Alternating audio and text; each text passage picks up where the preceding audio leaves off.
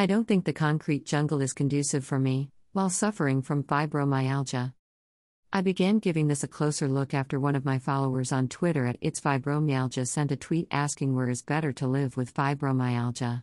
The choices were suburbs, city or country. I personally want to retire in the Florida Keys. Okay, let me explain why. I currently live in Brooklyn of New York City, and I have to say being a girl from the suburbs personally can compare the two. I live on the third floor of a brownstone, and though I love my house, it is not conducive for someone who at times can barely walk.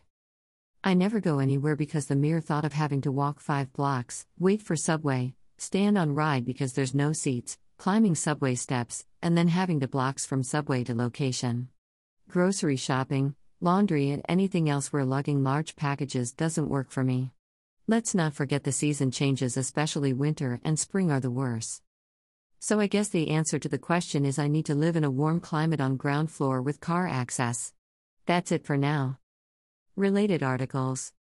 Beneath the Big Apple, Subway Story, Goodreads with Rana.wordpress.com. This is what building a new subway tunnel looks like in NYC, Device.com New York City, The Reality, Photo Story Friday GM Eves. Betteranbook.net Why I kind of need to move to another apartment immediately, lauradonovan.wordpress.com Dear blogger, I'm doing a PR pitch incorrectly, WAMA.org Fibromyalgia and Isolation, Mind Body and Soul Rehab.wordpress.com Today I am in S.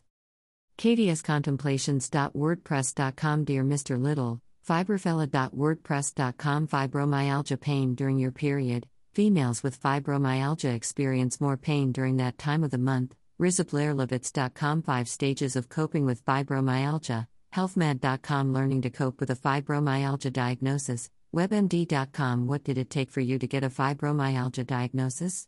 The Adventure So Far Arthritis Fibromyalgia.wordpress.com